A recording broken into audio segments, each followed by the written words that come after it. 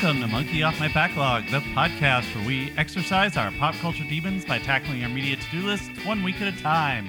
I'm your host, Sam, and with me are my co-hosts, Andy. Hello.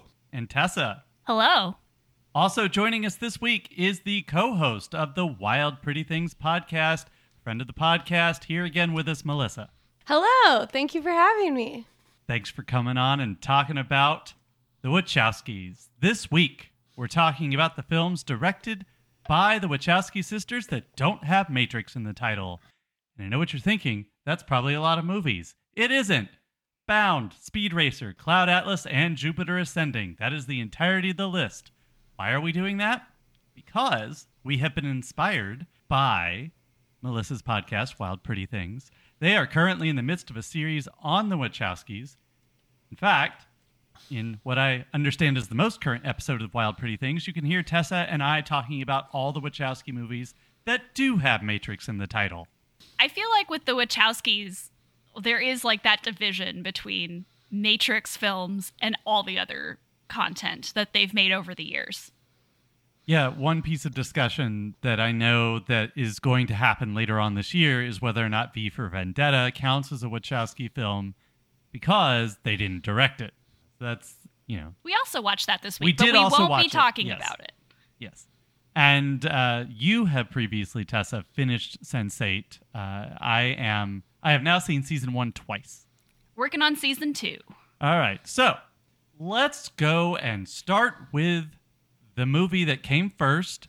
Let's talk about Bound, the sexy, sexy, sexy thriller with Gina Gershon and Jennifer Tilly. And, of course, everyone's favorite traitor from The Matrix, Joey Pants. I will say it took me a while to recognize him in this movie the first time I watched it. Oh, okay. His wig is off-putting. Yeah. His wig is pretty off-putting, so... That is the most off-putting thing about him in this movie. Otherwise, delightful character. Yeah, great. No notes. This movie, one, very, very clearly is part of that special crew undertoning. I don't know what you call it. The thing that happened after Pulp Fiction, where there is a spread of these kinds of movies where it's a bit of a tense thriller. They're mixing a little bit with chronology for some reason, as the first scene is from the third act. The whole idea for this movie is that Gina Gershon, that's right, Jughead's mom from Riverdale. That was my reference too when we recorded our episode with Elise. is I guess renovating, kind of acting as a super for a building, fixing things up, and she immediately sees a really, really, really hot lady. And this really, really hot lady sees her. And the tension is immediate. And basically, you find out within 10, 15 minutes, lady's husband or boyfriend or whatever, Caesar, played by Joey Pants, is involved in the mafia. And a plot to rob money from the mafia kind of comes up over time. Now, have any of you seen The Postman Always Rings Twice? Either version? I've seen the first one, but not the adaptation remake. I haven't seen yet either. So Neither have I. Then in that case, it would be news to you to find out that the premise of this movie is actually a classic noir setup. And that is one of the things that the Wachowskis are doing in this movie. And I'm going to drop a plug for our November Noirvember series right here, right now. Bound would have easily fit in our 90s week of Noirvember coming this November. So the Postman Always Rings Twice is probably the perfect distillation of this premise. You can see it in Double Indemnity and other films as well. But this is the idea of the drifter coming into town, the femme fatale, conning them into doing something, conning him, because it's always a him, into doing something using their feminine wiles. And the end of the film, we find out that the femme fatale has, in fact, used this drifter as a dupe, and there are bad consequences for everybody involved, including the husband, who is a sap. Right. But that's a Hays Code thing where being a bad person can't pay off. Yes, ever since the Hays Code was gotten rid of and we moved to the Motion Picture Association ratings, you can be a bad person without consequence. That is right. On screen and in real life. Well, you could be a bad person off screen before the Hays Code. I think that was pretty I don't easy. think that's true. No, I think the Hays Code actually would censor you in your real life, Right. too. Well, that's why Prohibition happened. Little known fact. The Hays Code, they were like, nope, shut it down. Yeah. Wall Street, shut it down. So, Andy, you mentioned that this movie is very sexy. How sexy is this movie? You know what? I'm a 32-year-old man on my own, living with my wife. I was still looking over my shoulders to make sure my parents didn't walk in the room. This is the exact kind of like sexy thriller that I want to see. First of all, it feels heavy-handed the way Gina Gershon comes into the elevator with Jennifer Tilly and they are eye-effing each other like crazy, as if to spell out, hey, 90s viewers, you might have heard that some women are attracted to other women. No. And this, 90s viewers, in case you can't pick up on this is the subtext. It's a little obvious. Wait, Andy, hold on. I know this is a role reversal here, but I just have to say, I don't believe the Wachowskis do subtext. I don't think that's true. I don't think you're right. I know many writers who use subtext. They're cowards, every single one of them. We like our text meta or not at all? I have to say, this is a heist movie. This is sexy. I think it was Lana who said that they had to cut some stuff out because of, quote, hand sex. So what you're saying is it could have been sexier. Yes. We were deprived of more sexy. God. Yeah. So there are these beautiful scenes with Jennifer Tilly trying to seduce Gina Gershon, Violet trying to seduce Corky, and the way the camera is positioned, you see this whole empty room, and these two people are just breathing down each other's neck. It is so. I just. This is the femme fatale cranked up to like 100. This is wonderful to watch. You believe the chemistry right off the bat. It is hard for me to say anything about this without coming off as a leering male gaze, because holy I was leering. Speaking of leering male gaze, I think this is a really good time to point out that if you listen to last week's episode, we talked about another film that had a leering male gaze, Barbarella. Would you be surprised to find out that both movies were financed by the same person, Dino De Laurentiis? That doesn't surprise me, because last week we talked about how he's financed like over 500 films. Man likes films. Loves films. With gaze. I will say from my experience, this is the kind of film that we don't make a lot anymore. I love sexy thrillers. I love sexy noir films.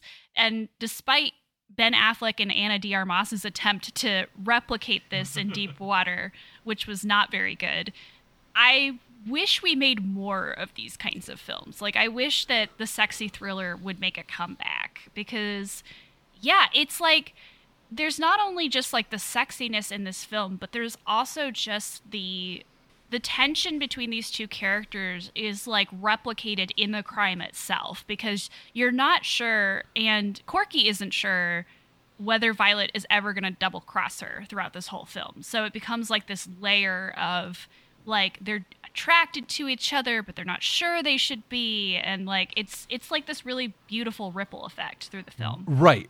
And there's even just little hints of I'm not who you think I am on the inside. Also, I mean, pretty much the wardrobe in this film that Gina Gershon Corky wears is like, okay, we have this idea for a movie called The Matrix. How do we start testing out this the leather and like working? I don't know. it's so hard to speak about this without like coming off like a creep, because the sexiness is such a part of what this film is trying to replicate. Bound makes creeps of us all. Yes, and it keeps you guessing as to what's going to happen. It's almost like a single location film too, which is really cool. Yeah, because most of it happens in that apartment complex. Right. And as the tension increases and you don't know what Joey Pants is going to do, you don't know what Corky's going to do, you don't know what the other members of the mob are going to do. And I got to say, Chris Meloni plays the absolute perfect mob idiot. It's so good. I almost wish that he would not have gotten caught up in SVU, even though I have enjoyed watching 500 hours of SVU in my lifetime. It's just like he did not have time to take other roles, and I think that is a shame for us all. I'm so happy that he found his Commissioner Gordon. Yeah. And Harley Quinn. Yeah. But holy crap, this was like the kind of movie that I was like, okay, yeah, I get what this is going for. Okay, yep, okay, we got to be like almost done. Check. Wait, there's 50 minutes left? I don't mind that. Where is this going to go? The twists are there. They're very real. It's very gay. I want the Wachowskis to go back to making movies like this. I want anyone to go back to making movies like this, because this feels like also the type of movie that we could have been getting, immediately post-COVID when we were doing small cast, single locations. But the problem with that is there's no kissing in COVID protocols. So there's no crying in baseball and there's no kissing in COVID. No kissing in COVID. One of the things that's important about this movie, without spoiling it, is, again, if you're familiar with the noir tropes that it's playing on, the constant tension is whether it's going to do exactly what you think it's going to do or something else. As you pointed out with the Hays Code, it has to play out a certain way. And the handful of smart noir movies since the MPAA ratings have been the ones that make you really unsure. And this is one of those. Yes. There is a scene where Joey Pants does the exact opposite of what you think he's going to do and what these characters think he's going to do. And it is, my level of interest was already at like a 10 and it somehow went higher. Okay, so you brought up Joey Pants. You brought him up a couple times. I know you're really uncomfortable talking about the leering gaze of this movie, but come on. You haven't talked about Joey Pants and sexiness yet. I mean, you can be unleashed on that one. Go ahead. Okay. Joey Pants' stupid, dumb, ugly face, balding. There's a great scene where you see how bald he actually is, and it's wonderful. You do also, as much nipple action as you see from the women, you do see, if you freeze frame it, a bit of dong from Joey Pants. How this sexy is this movie? This is just like if you listen to my old podcast, Geek 101, when we talked about Wild Wild West, you can see Will Smith's balls if you freeze frame it. Sam is losing herself. Hold on, I'm updating my movie list. This is Clinton's America right here, people. Freeze frame, dogs and balls everywhere. And anyway, Bill. Yeah. I mean, in all honesty, like Cesare or Caesar or whatever you want to call Joey Pants' character, there's a great scene early on when Jennifer Tilly's like, hey, I'm trying to seduce you, and they start fooling around on the couch, and then Joey Pants comes in and they freak out, and Joey Pants gets so upset and then goes like, oh, it's a woman.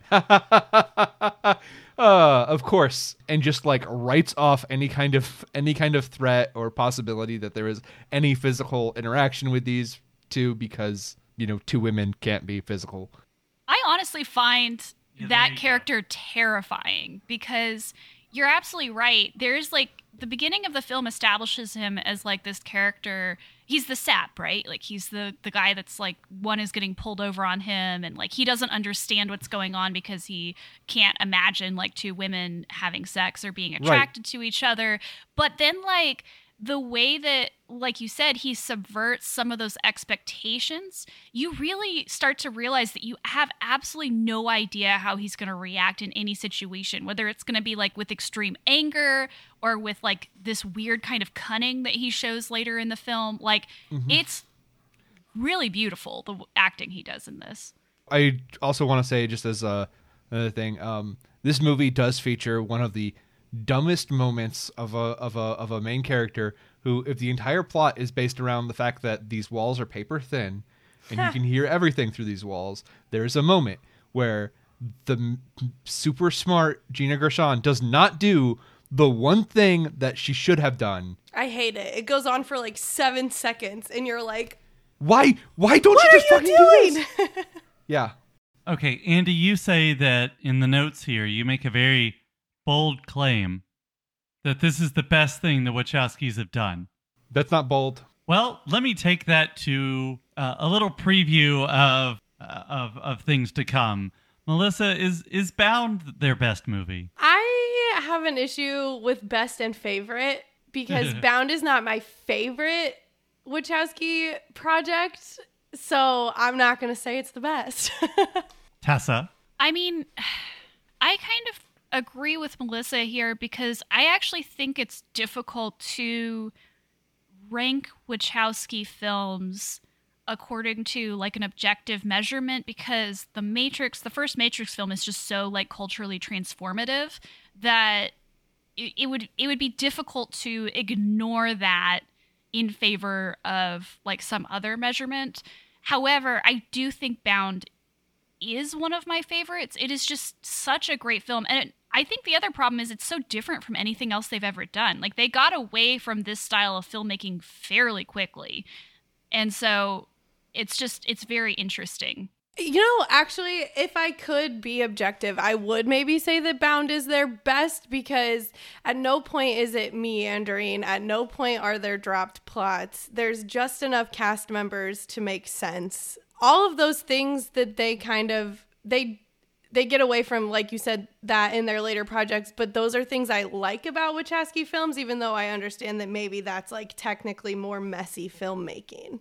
Like, I love the huge Sense8 cast. Right. I love that spoilers for what's to come. I love that I have like no idea what's going on for like 67% of Cloud Atlas, but not everybody loves those things. Right. Yeah. If you're looking at this from like a technical perspective, this is perhaps, like you said, the least messy of their films. I'll say here that I feel like there's a certain because Tessa's been talking about this a lot about how it's difficult to rank their films, and in my mind I'm like, no, it's not. And I think I realized what's going on here. It is the fact that I subscribe to the 1990s Nicolas Cage school of filmmaking. And I will quote Nicolas Cage from the classic 1997 film Face Off. You're not having any fun. And I am so glad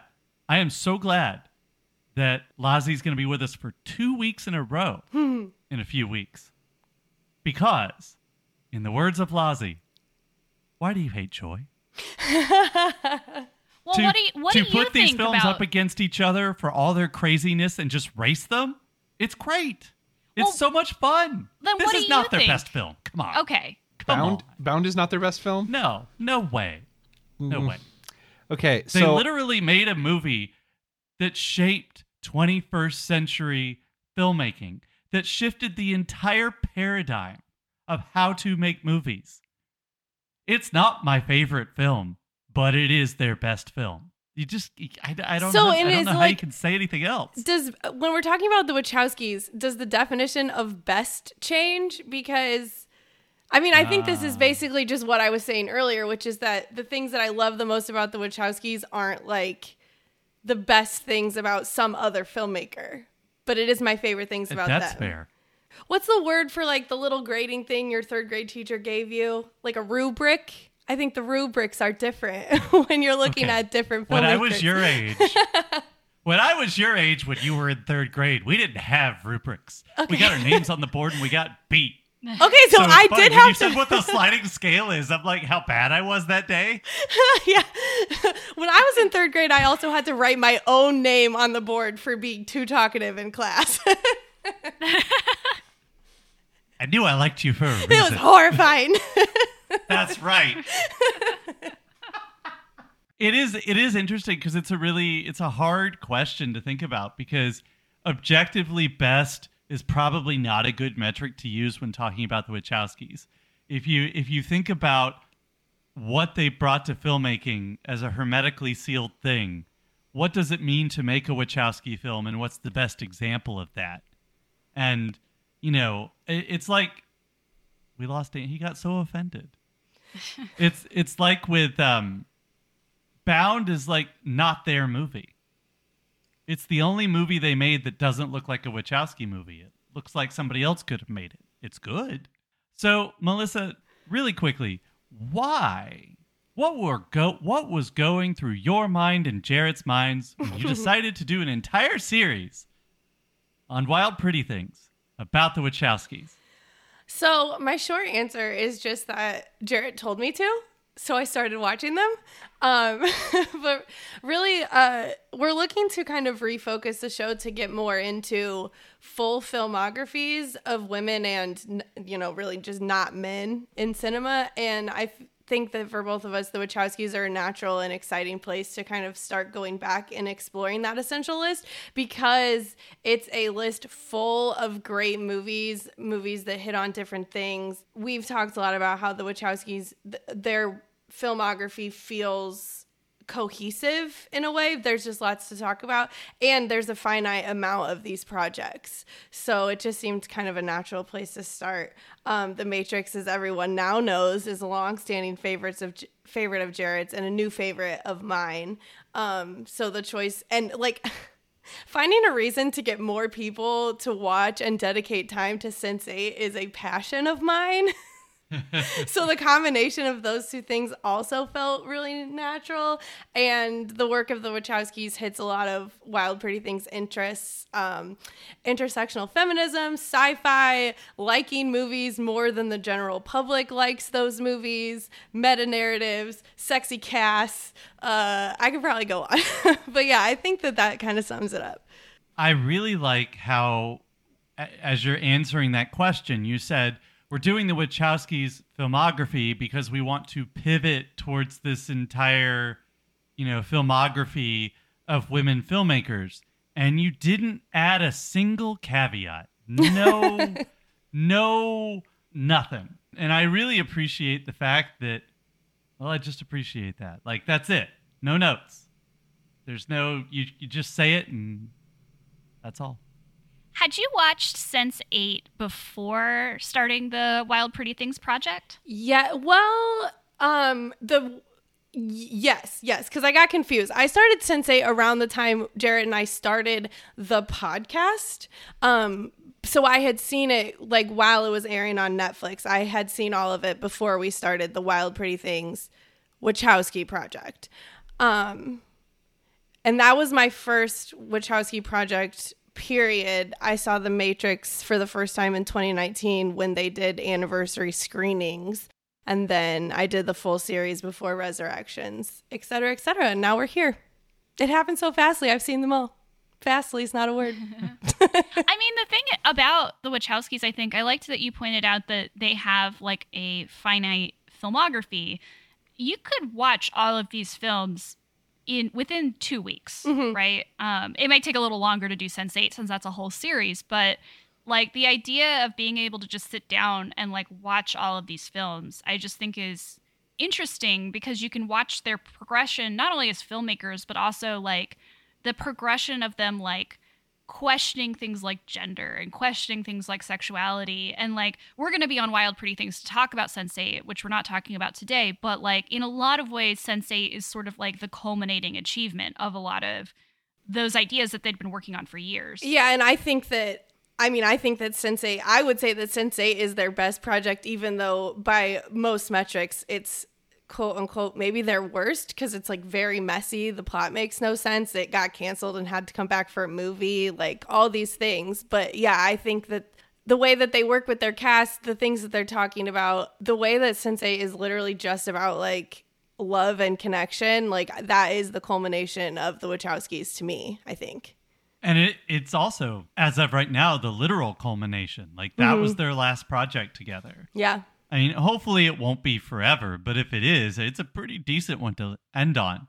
Andy, it's your turn. While you were away, we segued to talking about our previous relationship with the Wachowskis.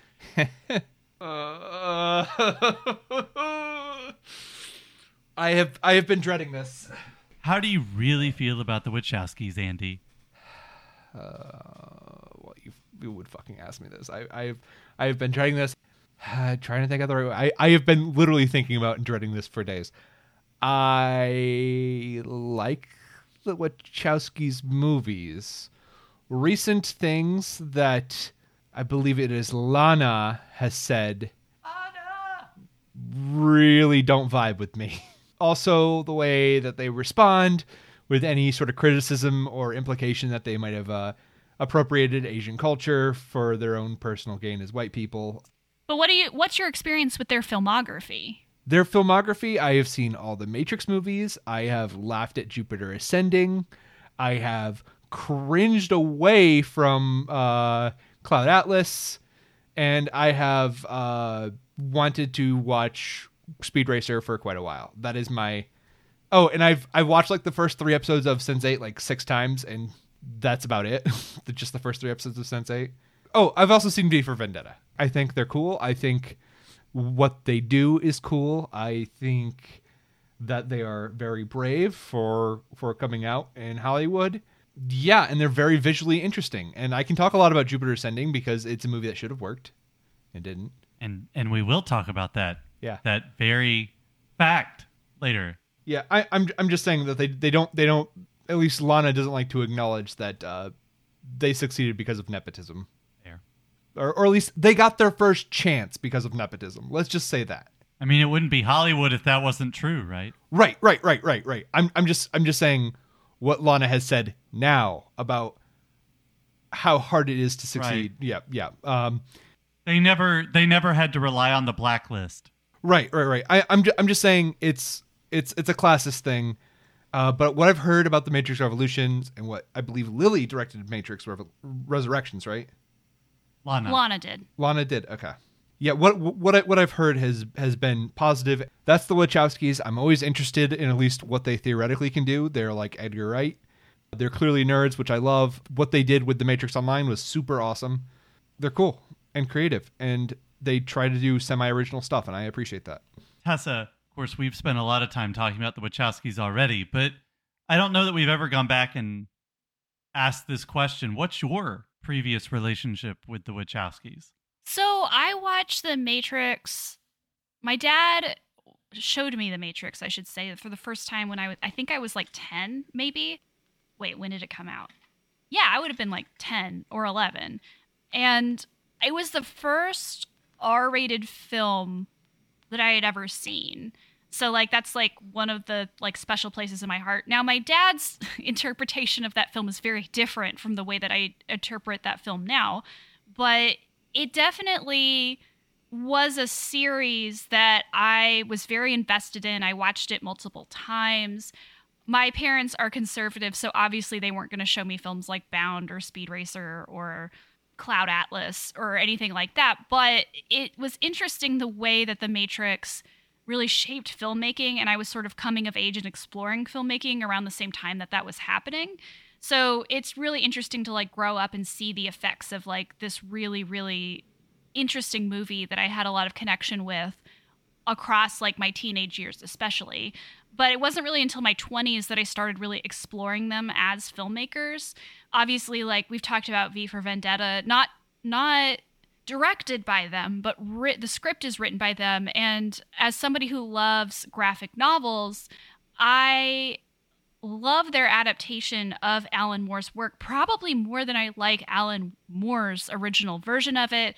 There's a lot of things we could talk about with what they did with like making that text more queer and more about love than what is in the original anarchist 80s centric text of Alan Moore. I have also probably really controversial opinions about Alan Moore, but that was a movie that I also watched in my teenage years. And so that was mainly my connection with them. And then I started filling in the gaps in my 20s. And just every film that I've watched of theirs has just been like opening a present. Like, even if I don't like it as much or it's not like my favorite, it is like just having this new experience with these people that I feel very connected to and very close to. And like Melissa, Sense8 is one of my favorite television programs. I've seen it multiple times and I love it so much. Tessa, while we're here, let's go ahead and talk about, I think, what definitely fills Andy's earlier definition of visually interesting. Speed Racer. What is a speed? What is a speed racer? A man, a myth, a legend, an anime, Or child? is it, primate. or is it a new kind of sport using amphetamines and physical exercise? Is this the movie where the main character goes into the Alaskan wilderness and dies from it? No. Okay. So Speed Racer is a 2008 adaptation of a 1960s anime series of the same name.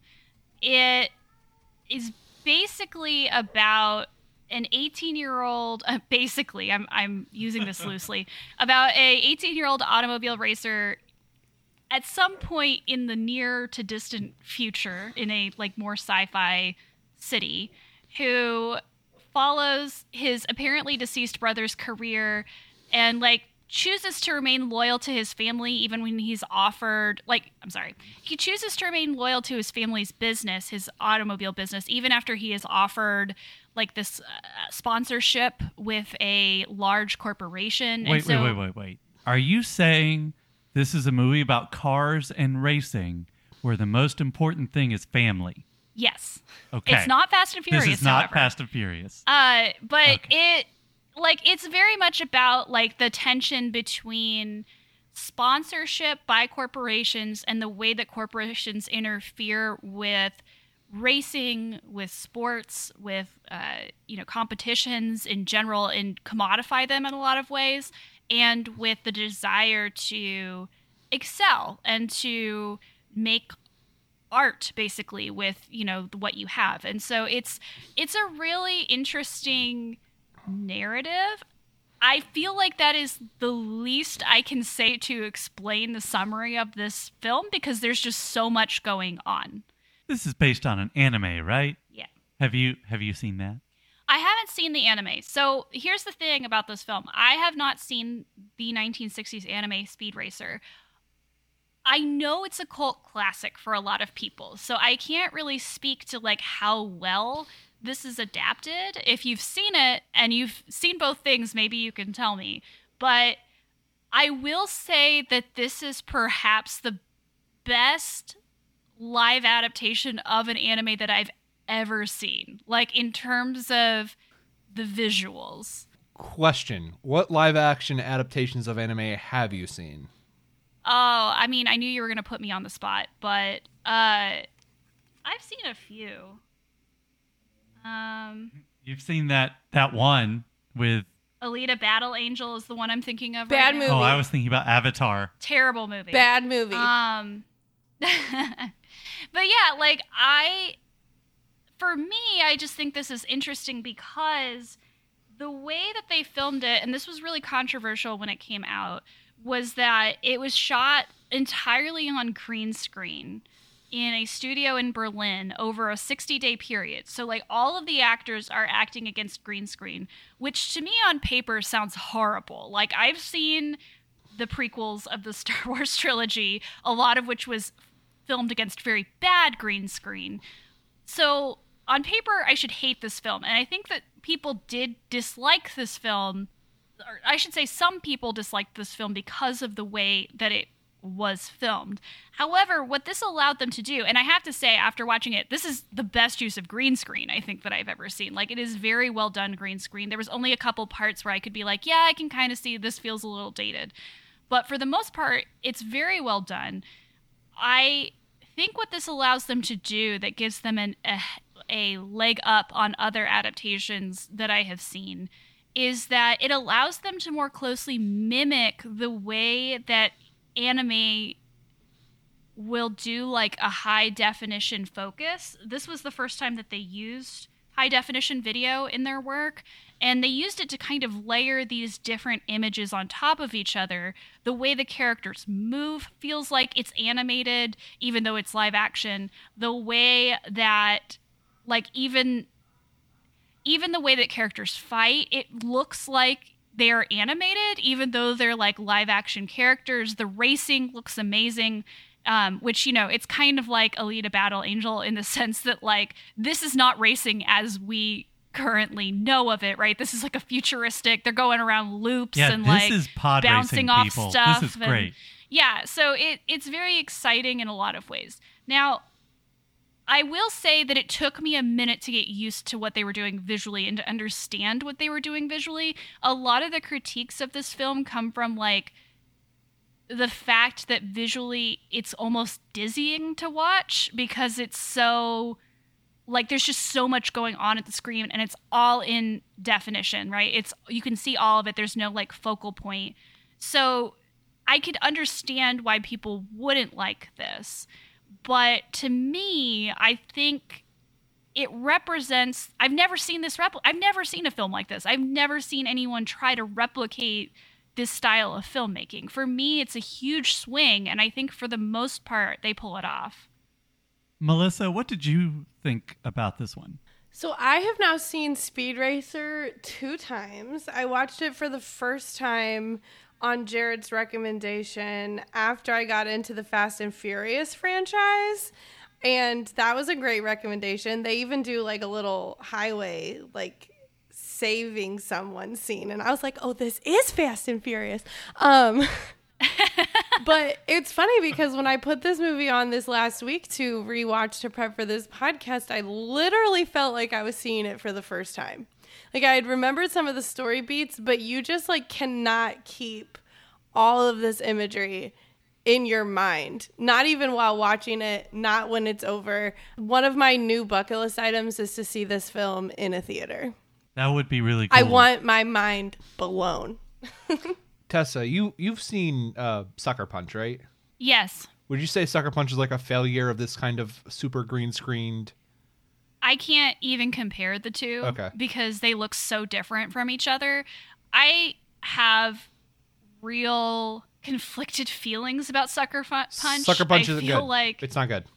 Yeah, it's not great, but it kind of tricks you into thinking it's great at parts, and so it's difficult to like talk about.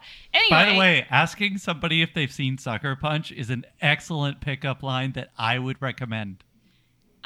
So that's the story. Now you know. Yeah. So the other thing about this film, the other thing I think this film does really well. So going back to something I said earlier about Alita Battle Angel. That film is horrible because it tries to cram an entire anime series into one film. Like, it tries to talk about every single plot beat in this, like, way too fast, way underdeveloped sort of way, in a 2.5-hour film. This film manages to make you feel like you have watched a series worth of content without it ever feeling like anything is underdeveloped. Like, and that's partially through the way that time is layered in this film, because you do get to see like a young Speed Racer, and you get to see like, the way he got into racing and his interactions with his brother, but it doesn't hit all of that all at once. Like, you get it through different flashback scenes. You get sort of this repetition of certain things where Speed is remembering things that happened in a different way later on, and it just works very, very well. Also, this is actually a pretty good cast. I mean, you get Emile Hirsch as Speed Racer. You get Christina Ricci as Trixie, Speed's girlfriend.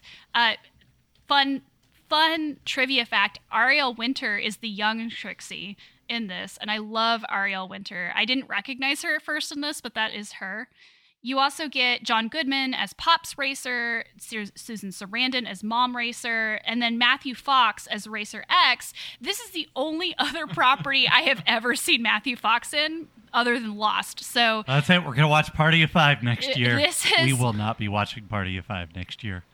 So this is a good place to plug Tessa Watches Lost, which is our other episodes that come out on Fridays. I'm in a fight currently with Matthew Fox's character on that show, but it was so weird seeing him in like an actual film. I was like, oh, like this doesn't feel right. It upsets me because I think Jack on Lost I also have a complicated relationship with, but Matthew Fox is like kind of cute in Speed Racer, and that makes me upset. Oh, he's great in Speed Racer. I think that he does a really good job of playing this mysterious person who, like, he might be Speed's deceased brother, but he also might not be. And so, like, there's this, like, is he, like, how is this going to play out? Like, what's his relationship to Speed? Like, why is he motivated to interact with Speed in this way? If you watch the first episode of Speed Racer, and then you watch the second episode of Speed Racer, the recap of the plot for episode 2 tells you whether or not Racer X is... And it's funny because this plot point is not discussed at all in the first episode. That's horrible. The Wachowskis do not do that to you. They definitely do a good job of making you like go back and forth about Racer X's identity. Well, and there's also something very important here, and this is like early on in the film, so it's not too much of a spoiler. A different actor plays Speed's brother in flashbacks. In fact, it's QB1 himself, Scott Porter, who plays his brother in flashbacks. Racer X is, of course, Matthew Fox. So I was so happy. I started yelling QB1 at the TV. Tessa looked at me like I was crazy. I always yell their character names at the TV. Like whenever Jesse Plemons comes on, I always yell Landry. What? It just keeps happening. I don't know what character that is. Doesn't matter. No, it does to me. What reference are you making? Talking about Friday Night Lights. Come on, man. So there's also, and this Jarrett brought this up when we were on Wild Pretty Things, but there is also, of course, a tie-in to our own podcast name because one of the major characters of the film is a chimpanzee named Chim Chim, who is the companion of Spurtle Racer, Speed's younger brother. And those two are really funny. I'm not always a huge fan of, like, the precocious, wacky, like, younger sibling doing shenanigans, right? Like, it can come off as really cloying and sentimental. It works in this film. Like the frenetic speed at which this film works, at the way that it sort of layers all these different storylines on top of each other, they actually work really well to sort of break up some of the racing sequences especially. The other thing I was going to say is that John Goodman is actually very, very good in this. Like, he does a great job of playing, like, this dad who has like a complicated relationship with all of his children, but he's also incredibly funny. He has one of the best lines in the entire film, which is terrible what passes for a ninja these days, which just made me laugh and laugh and laugh. Like, it is phenomenal the way that the cast works in this film. That's awesome. This is such a good movie. It's so great.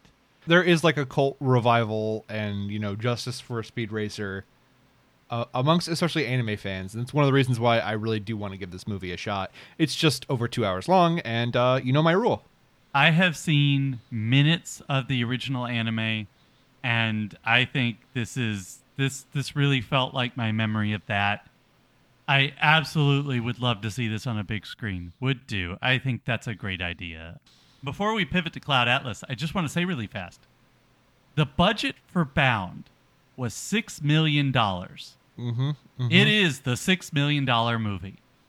And so Speed Racer, by contrast, was budgeted at $120 million, which is less than the two Matrix sequels, which received $150 million apiece.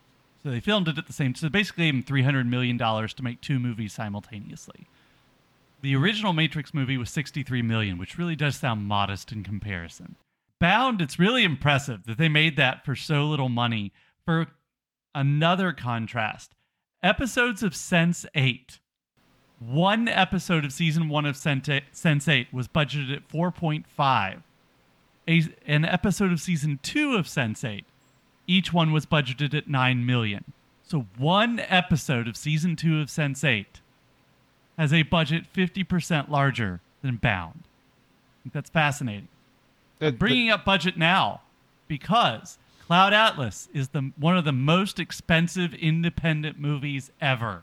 I was kind of shocked when I found out that Cloud Atlas counted as an independent movie. It doesn't feel like that when you're watching it and when you see the price tag. It's really interesting. I love that the German government is one of the primary financiers of Cloud Atlas. The whole thing. The whole story is great. That's because of Run, Lola, Run.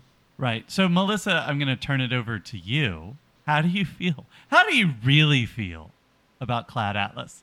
I feel overwhelmed by Cloud Atlas. Not in a bad way. I think my Letterboxd review of this movie was like, okay, I need to see this 10 times. But Cloud Atlas is a 2012 adaptation of a 2004 David Mitchell novel by the same name. Here's a fun fact that I learned prepping for this podcast. There is a third director of this movie named Tom Tykwer, and he did the music for Resurrections and Sense8 and this movie. And I think that is cute and fun. It's not just cast members that the Wachowskis really like to work and rework with.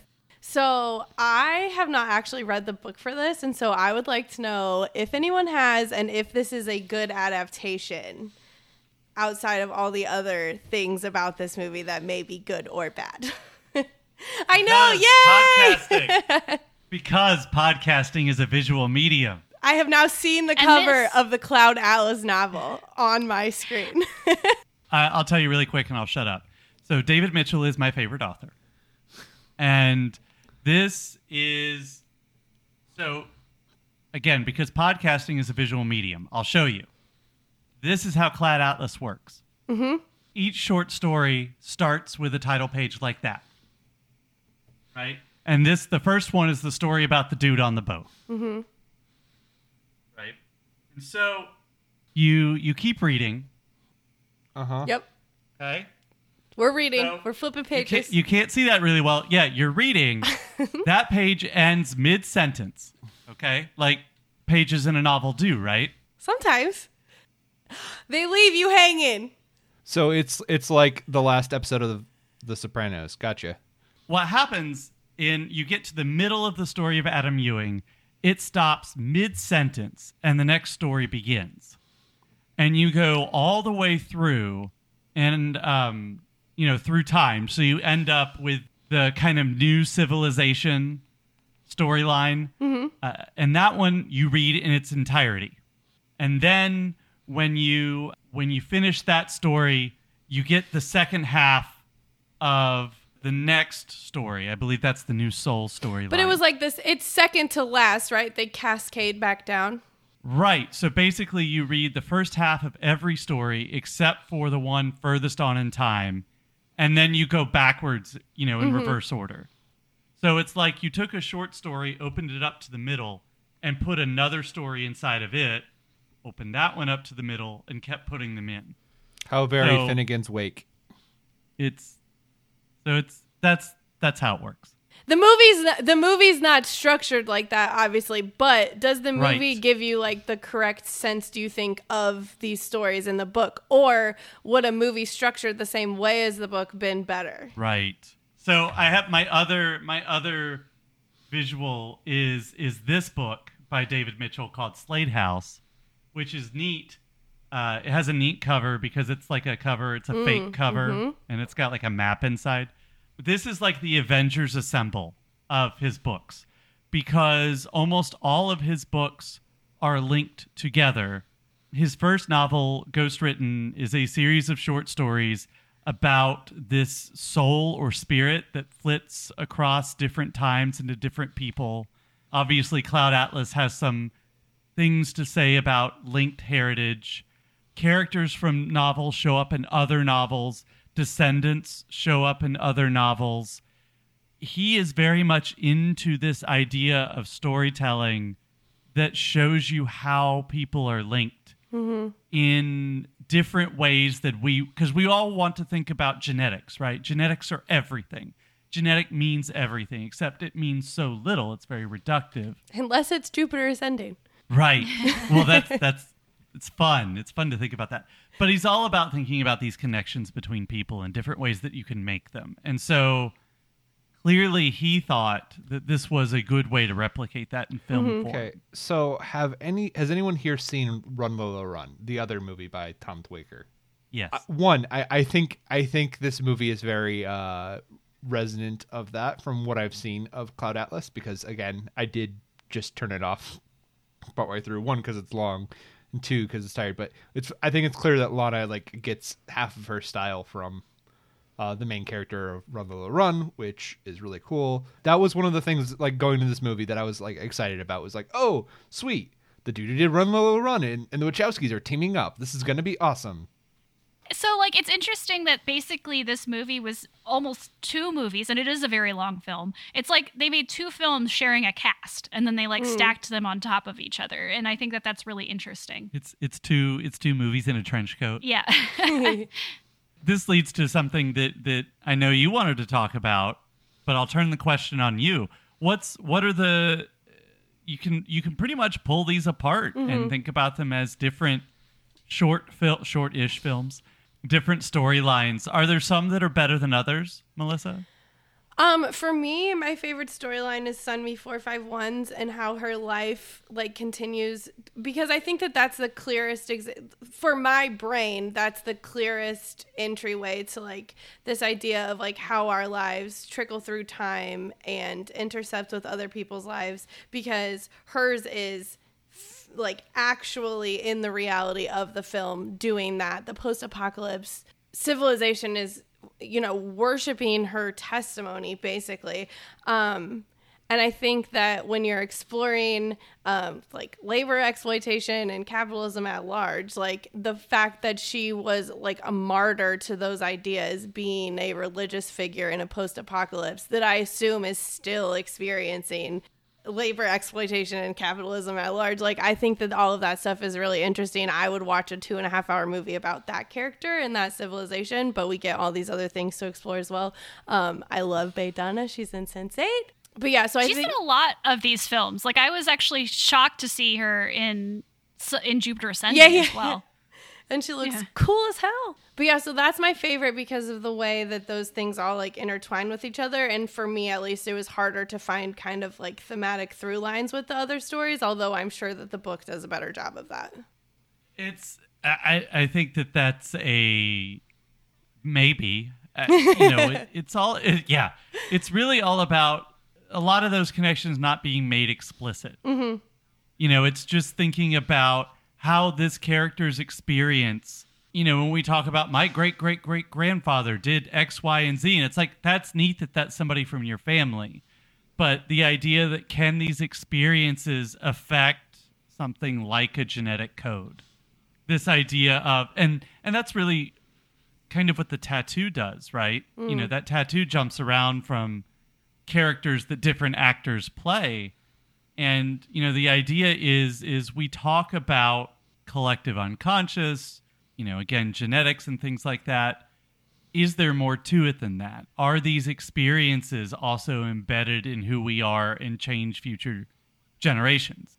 Which is fun to think about when you think about, am I related to a guy who got committed involuntarily and had to sneak out? Like, how does that play into any of this? The Timothy Cavendish storyline is definitely the funniest storyline of the series. How he gets, it doesn't sound funny on paper, but he gets involuntarily committed and he's like trying to escape, and he's such a lovable, unlovable character that I just think that it works pretty well. Without getting into the controversy of this film, which I do want to talk about, I think what this film does for the viewers that perhaps the novel isn't able to do is that it allows us to rely on our recognition of these actors throughout like these different stories. So like Tom Hanks is in every single story except for one, I think. And like being able to be like, oh, like this is supposed to represent like this person or this soul or whatever you want to call it, like trickling down through time. And Bae Duna is in a lot of them, Hugh Grant, Hugo Weaving, who does some really good work in this, just as menacing as ever. but like it's interesting the way that this film really relies on visuals in a way that I don't think that the novel can in order to communicate the connections between all of these different storylines. Unfortunately, that also backfires for them as well. So let's go ahead and just maybe touch on it a little bit.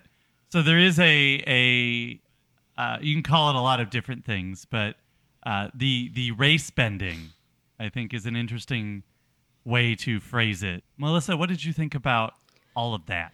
Well, it's hard for me because the main issue when the film was released, I believe, was like the characters in yellow face makeup, and I'm not going to act like I'm an expert in this. And I also wasn't really paying attention when this movie was released, and I am a white lady.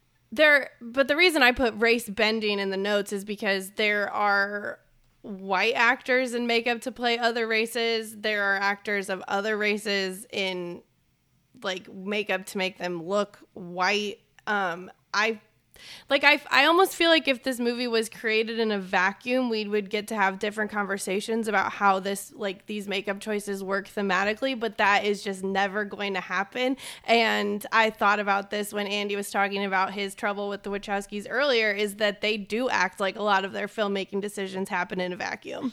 And I love that they feel confident to do that, but not many of us get that opportunity in our lives or in our brains.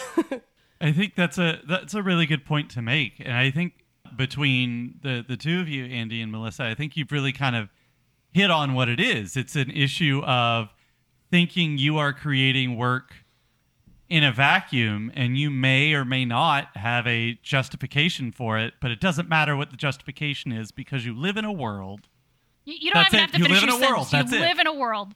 Yeah, I liked this movie a lot. I really enjoyed watching it. The yellow face in it is obviously problematic. I mean, I'm not going to make any kind of claim that it's not.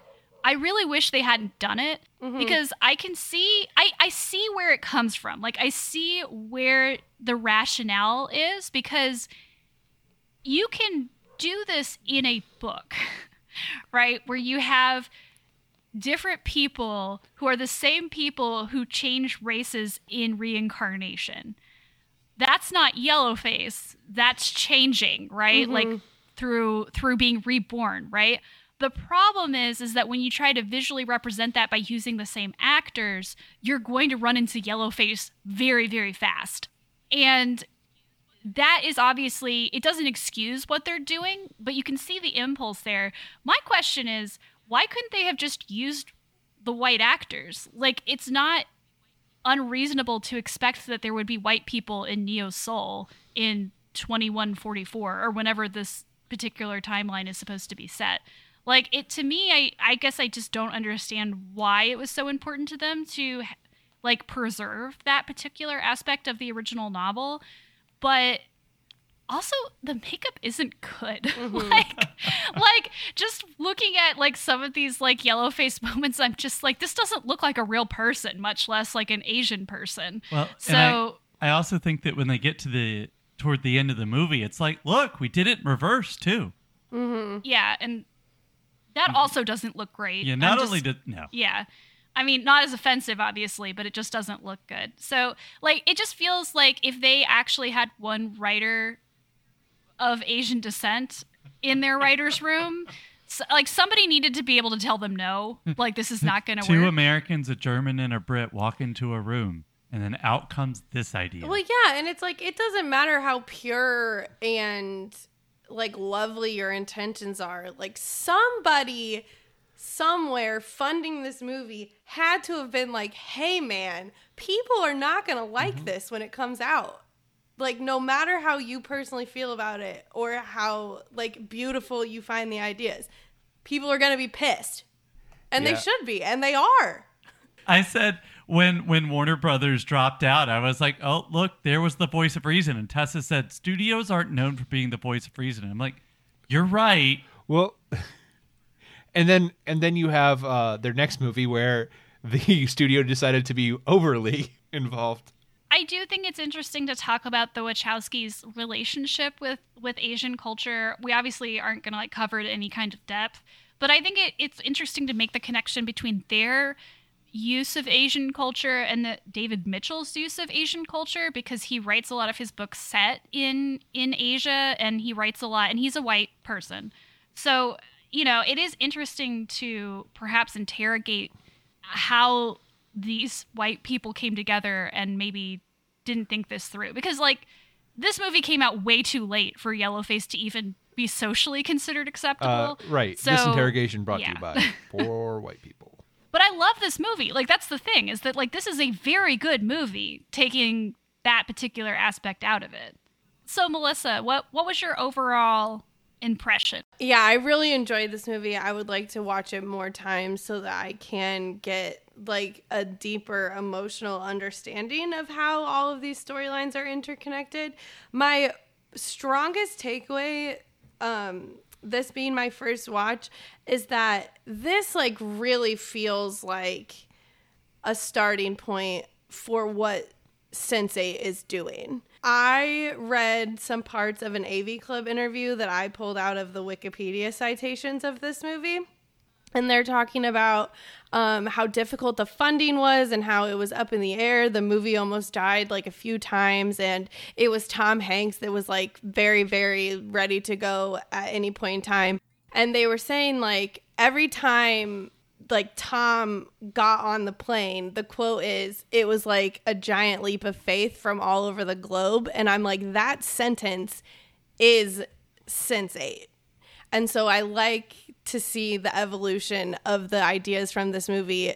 They don't have to do any type of makeup on anybody in Sense8, because they literally got the whole world together to make this TV show. And I just love that. And David Mitchell has been a collaborator with them since this film, a frequent collaborator. So that brings us to either the worst movie that the Wachowskis have made, or not, if you're me, I guess. We're talking about Jupiter Ascending.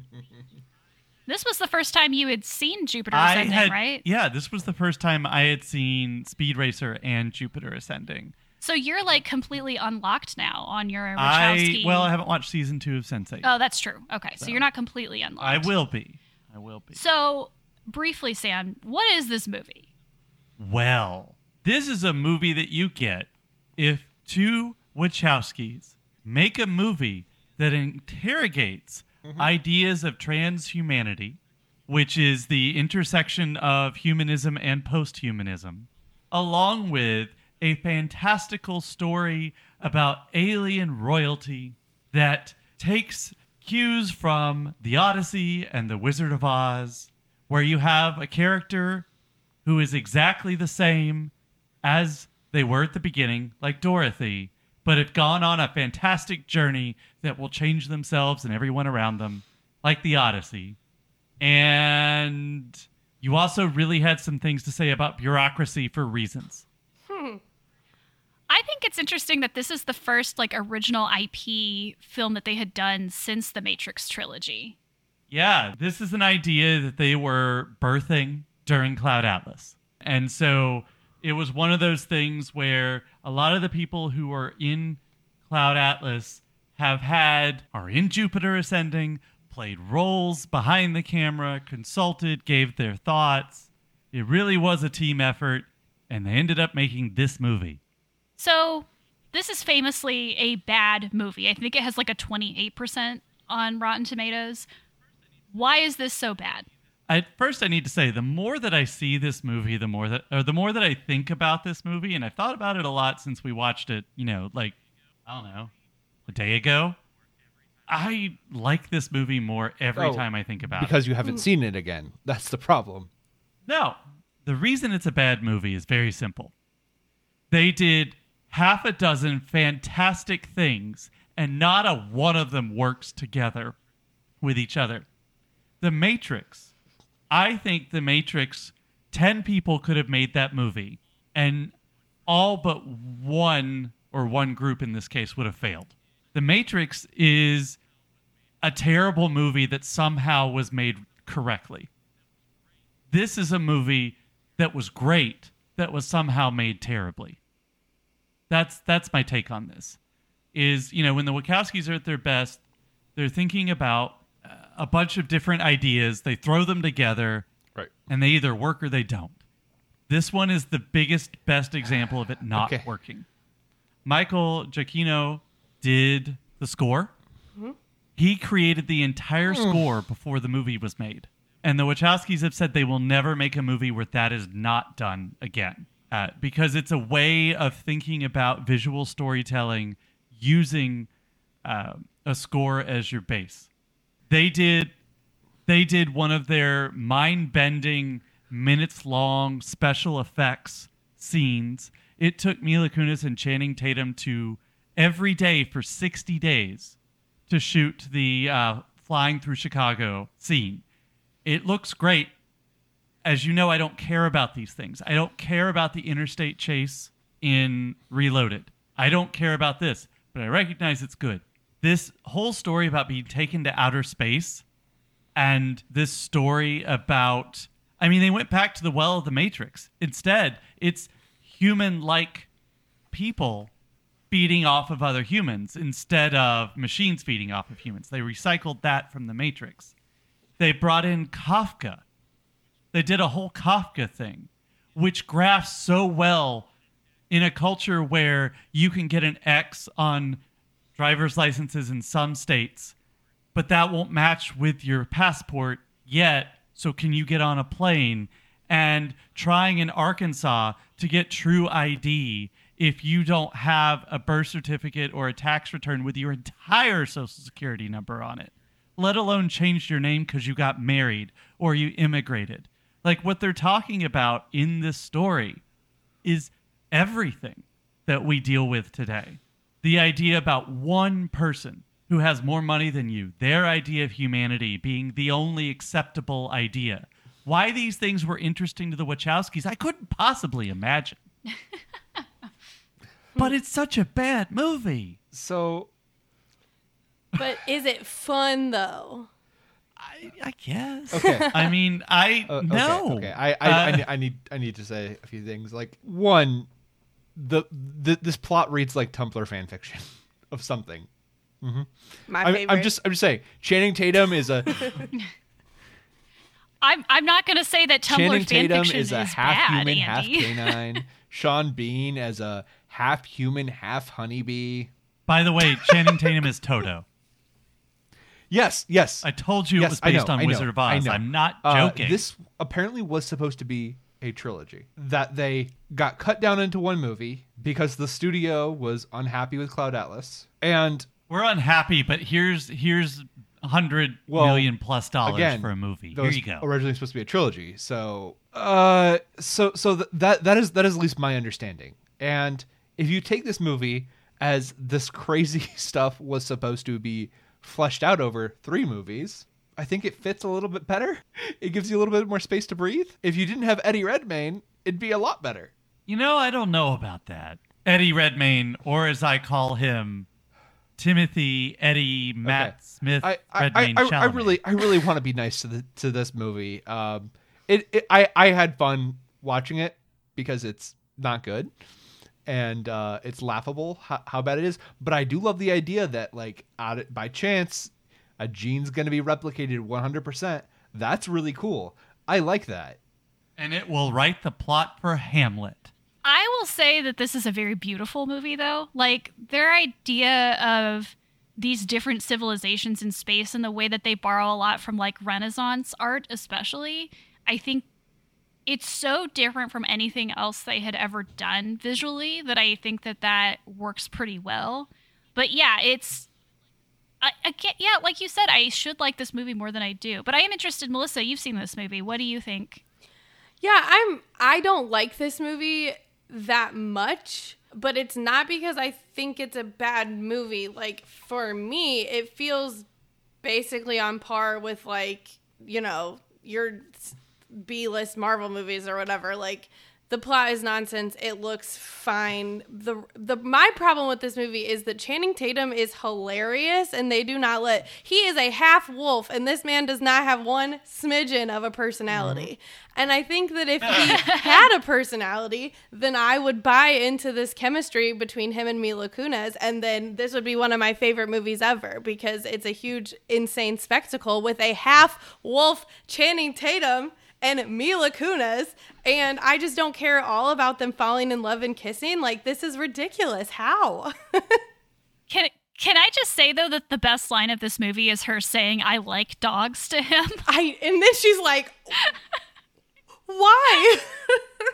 When Channing Tatum's character puts a personal ad out, it does in fact say "must love dogs." Nope. So yes. You know what I'm thinking, though? I was going to say I think people are going to turn around on this movie. And I think I'm wrong about that. That's not true.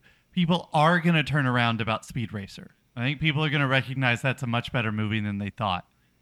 But I think if you put Jupiter Ascending together with Sense8, to me, those two things together say, if you promise to hire a sensitivity reader or 17, we will give you all the money you want and you just go do whatever it is you want to do. Like, if the story of Jupiter Ascending is it was supposed to be a trilogy and got mashed into 3, well, that tells me they need to be given money to do a trilogy of movies. They just need some sensitivity, folks. I just don't understand who is financing movies and is like, I don't want to pay for 3 movies that are good, but I would love to pay for one that is bad. Like, you cannot make 3 movies into one movie, and I should be paid to make movies, apparently, because this doesn't seem complicated.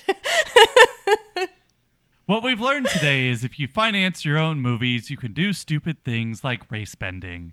But if you go through a studio, they will make your life miserable and make you make stupid decisions like this one. So what we've determined here is nobody should make movies ever. And that will be the last episode of this podcast. It really feels like people like it. To me, that's the thing. Like, the Wachowskis are excellent storytellers, except when they're not. But they do need to be a little bit more aware of the world around them. And this goes back to something that we talked about on Wild Pretty Things. They're telling stories that are very personal. So I can imagine how it's hard to want to invite others in. But you have to. You kind of do need to. The middle ground solution between people making indie movies and bad choices and then making studio movies where the studio makes bad choices was, for a hot second, Netflix. Yeah, that's true. And then they made different bad choices, and people still don't get to make good movies. You know that thing where you're not supposed to criticize people if you don't have a solution or you don't think you can do better? Well, these people suck, and I could do better. Yeah. We've never met that thing. Well, we talk about brain drain. Usually we talk about it in television writing. And while recognizing how hard it can be to write for television on the scale and pace, Tessa and I talk about often how we could do better. And I think it's true. It's really sad. And it sounds like that's the story of the Wachowskis in many, many ways. Pretty much everyone who works in that town could be replaced by people more skilled. The same thing's true of government, right? These are just the people we have. Maybe let's it. not bring that up on a podcast.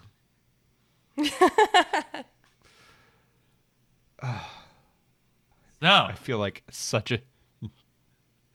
Well, I think we picked that subject apart. I do have to say, is Jupiter Ascending the last Wachowski sisters movie? It's the last one for now. Do we think they'll ever team back up to make a movie? I hope so. Well, Sense8 Season 2, Episode 1 is a 2-hour episode, so that already is fudging the rules. It was written by both Lily and Lana, but directed by Lana alone, so it fails on 2 accounts.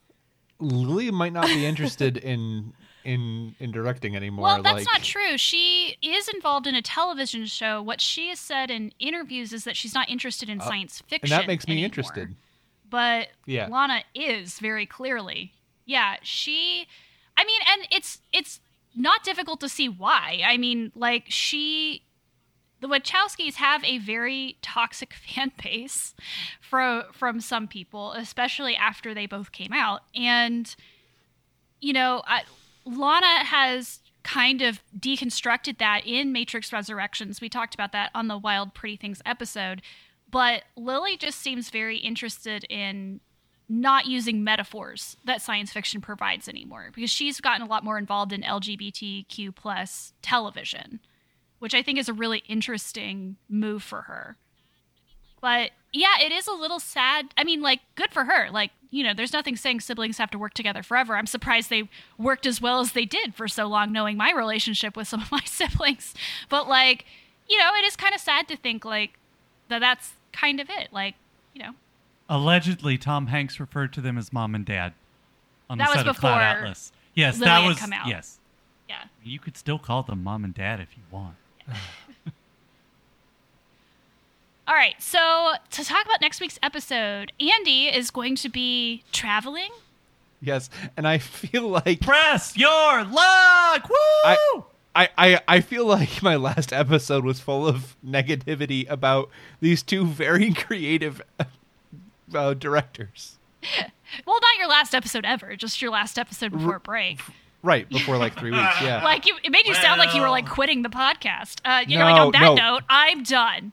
Dear, well, if Sam makes one more pun. One more. So I next see your week- face. You're thinking about making one right now. You're scrambling to make one. I hope she You're does. trying to call my bluff. I fucking love puns. Puns are the highest form of humor. Let's make that controversial statement on They the just podcast. hit every time. According to True Blood. True Blood said that. the best TV True. show ever aired. The only major television series to feature a scene where a main character loses their virginity to a Taylor Swift song. It's true. I think about that scene a lot, actually. That scene That's- lives rent that's- free in my mind. That's right up there with the Coldplay song in Smallville. Thank you and good night. So next week, it'll just be Sam and I. We have decided, very last minute, to swap childhood movies. So we're going to make each other watch a favorite childhood movie of the other person. Or 2 or 3. Or 2 or 3. We haven't decided yet. Since it's only the two of us, we're kind of like going a little wild.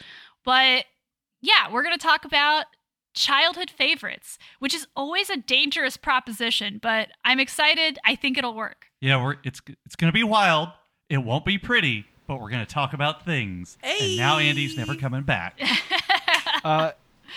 Well, and now I want to, because one of Sam's movies I see on this list is like one of my favorite movies from my childhood. We're going to watch the Jenny Lewis Nintendo movie. Not that one. Yeah, that was the thing that was so difficult about that. She was like, "What movie?" And the movie you're talking about, which you'll have to tune in next week to find out, but the movie you're referring to is literally the first thing that came out of my mouth. Like, there was no delay. It was muscle memory. That's the movie you need to see. And then later I was like, but there's a Jenny Lewis Nintendo movie. Okay, I have to say this. We've been recording for an hour and a half, and you can totally cut this out, Sam, if you want. But I do have to say, it's actually really funny how this came about, because it's technically my themed episode, but like for once in my life, I had a complete blank about what I wanted to do. And so Sam kept asking me, like, we have to plan this, we have to plan this, we have to ask a guest. And I was just like, I don't know. Like, I can't think of anything. I don't want to, like, be repetitive. I can't think of anything. And literally an hour after we went to bed, I like woke up from a deep sleep and like woke up Sam, and I was like, I know what we're going to do. Like, She just, the way she said it just now, she basically, this is what really happened. I know what we're going to do. You want to?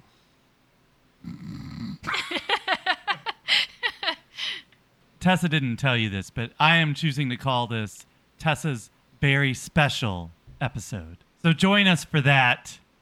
It's going to be fun. In the meantime, Melissa, where can people find you online? And tell them about the podcast. Yeah, well, you guys have already heard a lot about Wild Pretty Things, so I'll just tell you the title again. It's Wild Pretty Things. You can find us on all the podcast places. You can find me personally on Twitter and Letterboxd at Mellow Yellow.